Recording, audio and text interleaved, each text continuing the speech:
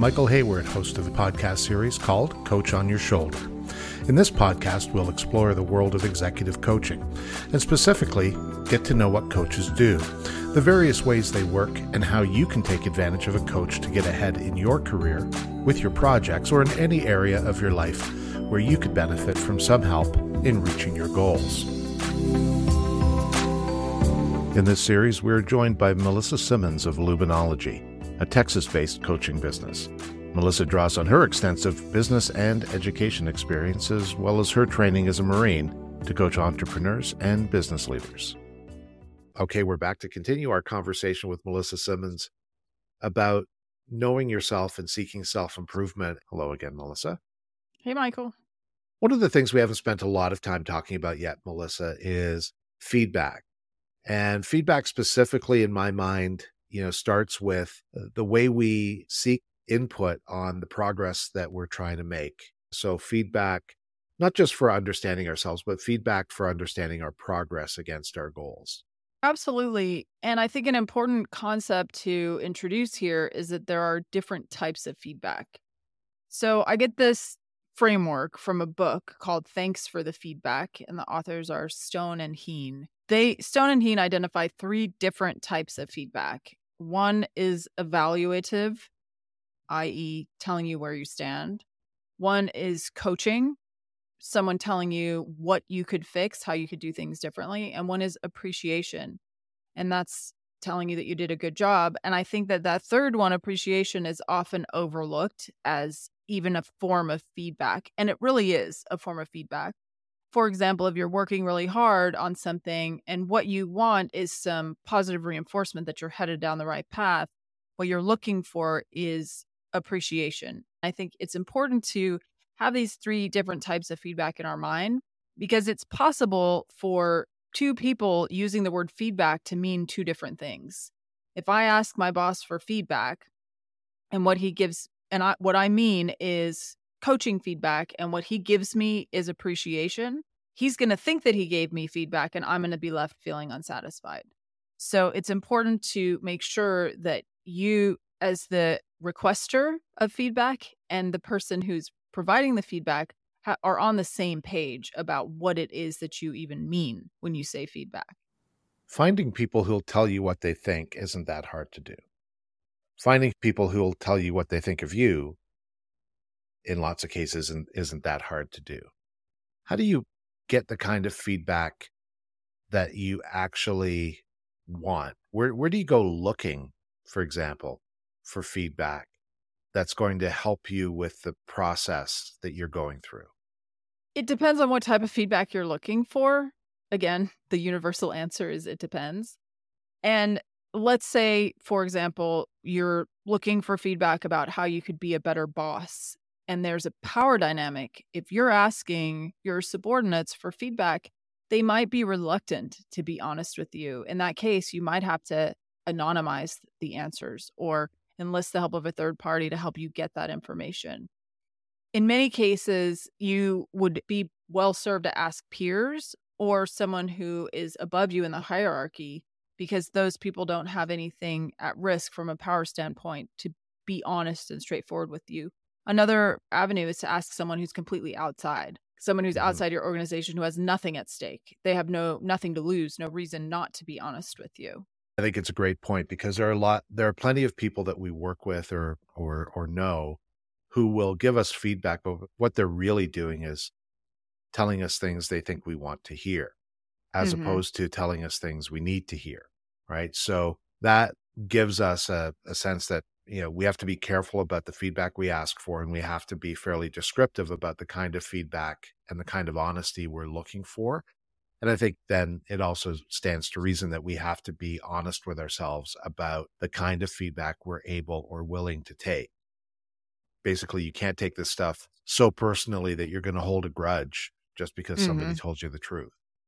Absolutely. And I am reading a book right now where feedback is a component of it. And the author says that the only acceptable response when someone offers you feedback is thank you. Because what that does is reinforce to the giver of the feedback, let them know that you're receptive to hearing what they have to say. It doesn't Mhm. mean that you have to take it on board or take any action on it or whether you even agree with it or not. What it signals is that I'm open and I'm listening to what you have to say. Thank you. Right. Right. Now, we went through a process of assessment earlier, and so feedback isn't really about reassessing necessarily, is it? Or is it able to uncover something else that maybe we didn't see at the time we did some initial assessment work? Feedback can be a useful way to get insight about your blind spots. We all have things that we're just not aware of about ourselves. So, this is still the concept of know yourself. Before you even get to seek self improvement, if someone gives you feedback, whether it's solicited or unsolicited, and it's something that you think doesn't sound like you at all, that's probably an indicator that you could pause for a second and reflect on whether it's showing you a blind spot. This is not the same as a formal assessment. This could be ad hoc, it could be structured or unstructured, it could just be something that someone says to you. And it's important to just be aware of this information that's coming in because it could be showing you a blind spot. So, what I hear in there is that it's not really feedback on its own isn't a replacement for an assessment. But if you're on a pathway to working on some strength or improving some weakness, feedback can be useful not only to mark your progress against a goal, so you can get maybe some measurable feedback, but also you can start to get more iterative discovery that says, oh, as I'm working on this, it's kind of uncovering another area that the assessment didn't show me. But now as I'm going down this road, it's like, actually, there's this other thing over here that, is probably going to hold me back if I don't work on it a little bit. And this feedback kind of uncovers that little side journey that we might need to make. Absolutely. It can be very enlightening. And it's also the way that you can gauge your progress. Let's say you're trying to change a behavior. If we take something benign, like Mhm. you showing up on time, prepared for meetings, you might think you're doing a great job unless you have feedback from other people and not just one time feedback, regular feedback. Mhm. You can't really know if you're accomplishing that goal. Because if you think I'm I'm showing up on time and prepared and your colleagues give you feedback that says, listen, you showed up at 12 o'clock when the meeting started at 12 o'clock, and you should have been here at least 5 minutes early, and you were still shuffling through your papers. You really weren't on time and prepared. And you Mhm. wouldn't have known that without somebody else's feedback. Yeah, so it's that objective third party kind of feedback confirmation if we're making progress against our goals. Like there's another aspect to this, which isn't just the getting feedback, but how you process feedback, how you deal with it yourself. I mean, it's one thing to say, hey, give me feedback. And then when the feedback comes back and it shocks you in some way, or, maybe hits an emotional nerve, how do you deal with the possibility that the feedback isn't going to be what you thought it was going to be? And maybe, it's going to challenge you in a new way. First, you say thank you. Okay. You thank the provider for their feedback. And then you start the process of evaluating it in your own mind.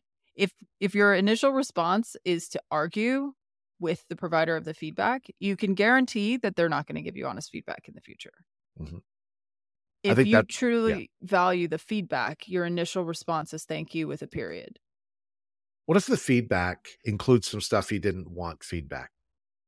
Well, that's where you can practice setting boundaries also, especially if the feedback is unsolicited.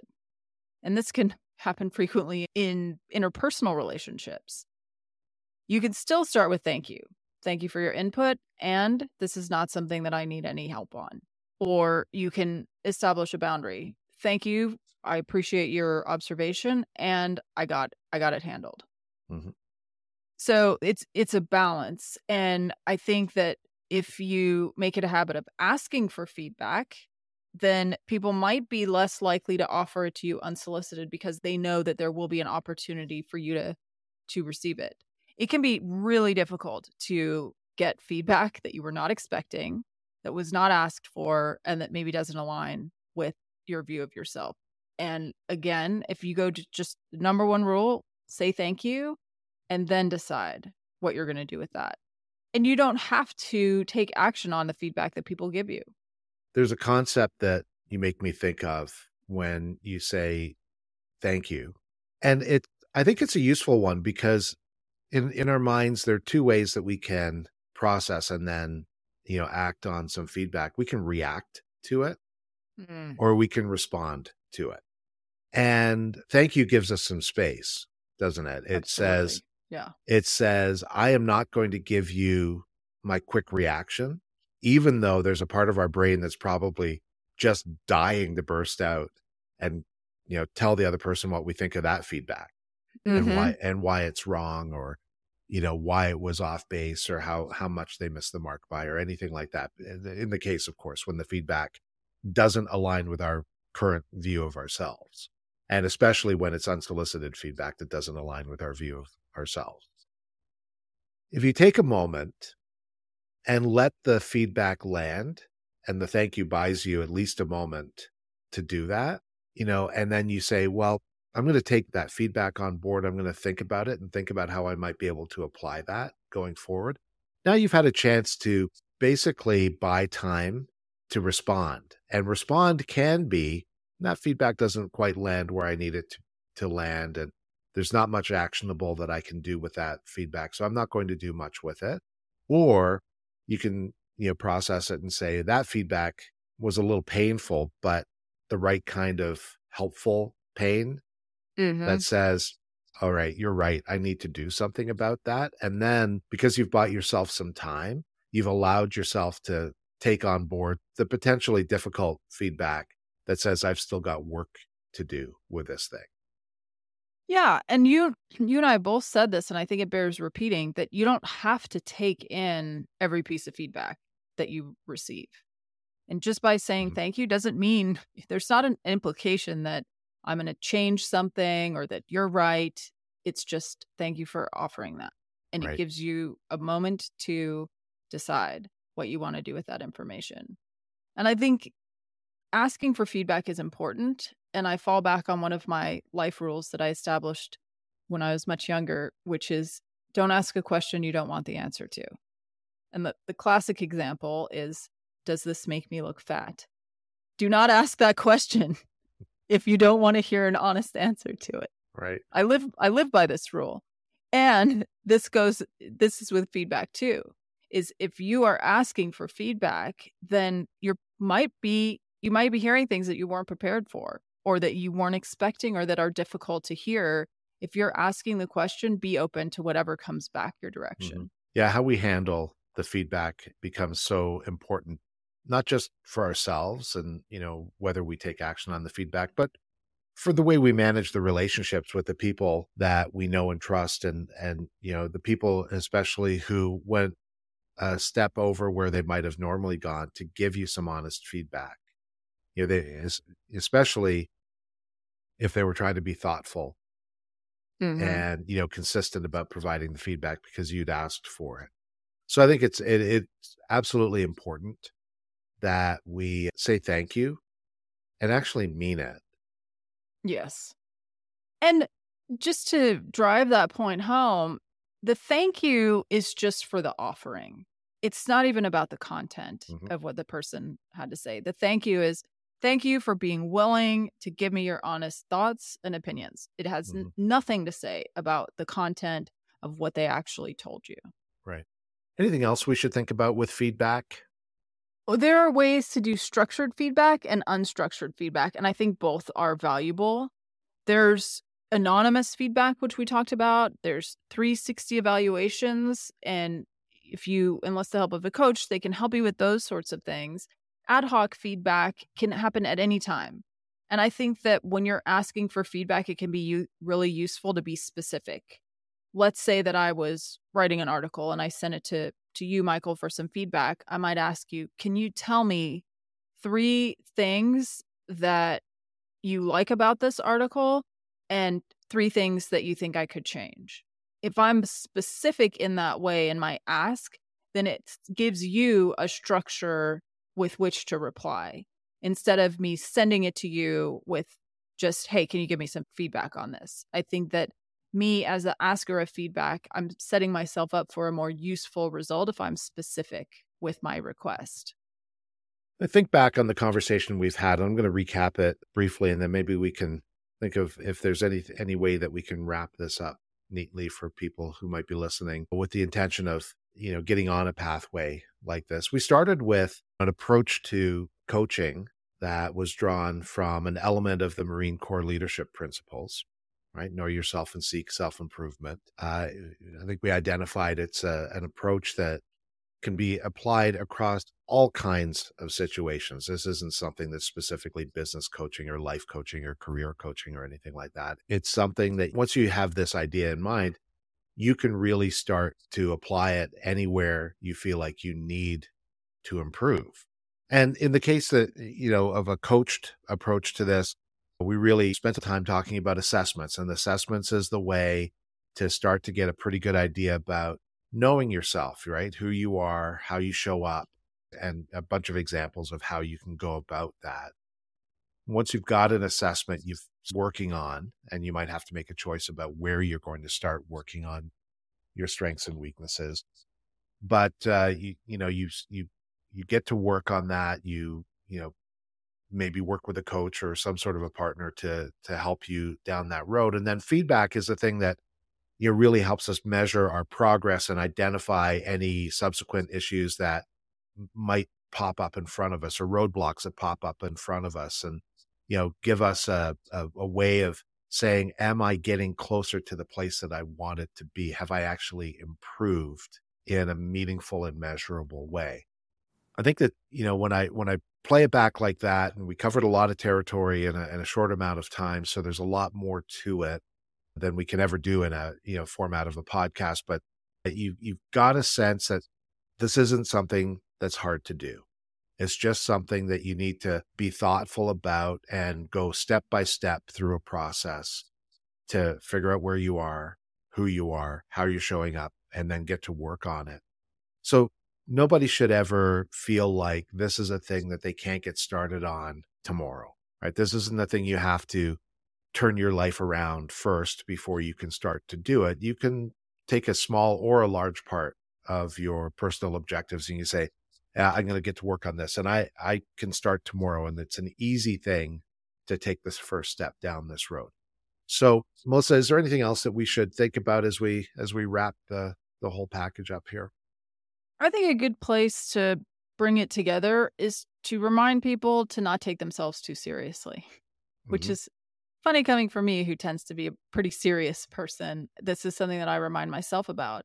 Sometimes when my weird quirks show up, or my weaknesses that I am working on, if I find myself doing those things, it's helpful for me to really just kind of laugh at myself, like, oh, there I go again, doing that thing that I always Mhm. do. And when I'm able to approach it with a little bit of lightness and sense of humor, it helps me continue on the journey and moving forward. Okay, Melissa, this has been a fascinating journey.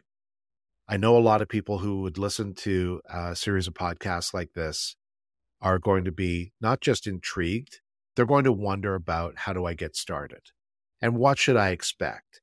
And, from my experience, what should I expect should include what kind of commitment should I expect to make in terms of time and energy to this process? So I think the first step is obvious. Anybody who's curious or interested about your approach should reach out to you directly.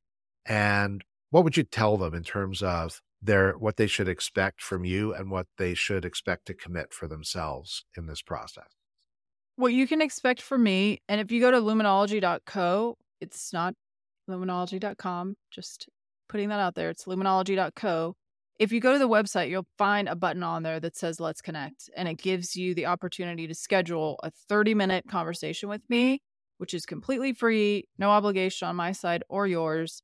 And it's just a conversation to see if it might be a good fit. I think that's important, because why would you make a commitment for time or money if you don't even know yet whether it's a good fit? So that's one thing that people can expect. And in my experience, it might require a couple of conversations before the client really knows that this is the path they want to go down. Because when we start coaching in earnest, it requires a commitment. a commitment of time, a commitment of money, a commitment of attention and energy and life force. It really should be, you should know that this is what you want to do before you start embarking on this journey. And I think I mentioned in one of our earlier conversations, my ask is a 6-month commitment. And it may be longer than that. In very few cases, it ends up being shorter than that. But in most cases, 6 months is a good place to start. It's one of those things that it's good for you, but it doesn't happen overnight, right? So, knowing yourself and seeking self-improvement is something that does take a little bit of time and energy to get to. I think it's valuable for us all to recognize that it's a mutual commitment, right? But I think as much as anything, it's a commitment to ourselves, right? It's a good product, and, one we should be pretty comfortable, committing to improving. So I take away that this isn't a thing that you have to do all by yourself, right? You're going to be, in a pretty consistent conversation about each step of the way. And you're going to have a partner, basically, when you work with a coach. When you work, if I work with you, Melissa, then I know that you're going to show up and you're going to be prepared. You've done this in ways that, give me confidence that you're going to be able to walk down this path beside me, not do it for me, but, kind of say, hey, look, you're not on this journey on your own. You've always got somebody that you can touch back and, reflect on things or ask questions of, to make sure that as we go down this road, knowing that it's not just a random walk. It's a purposeful path. Absolutely.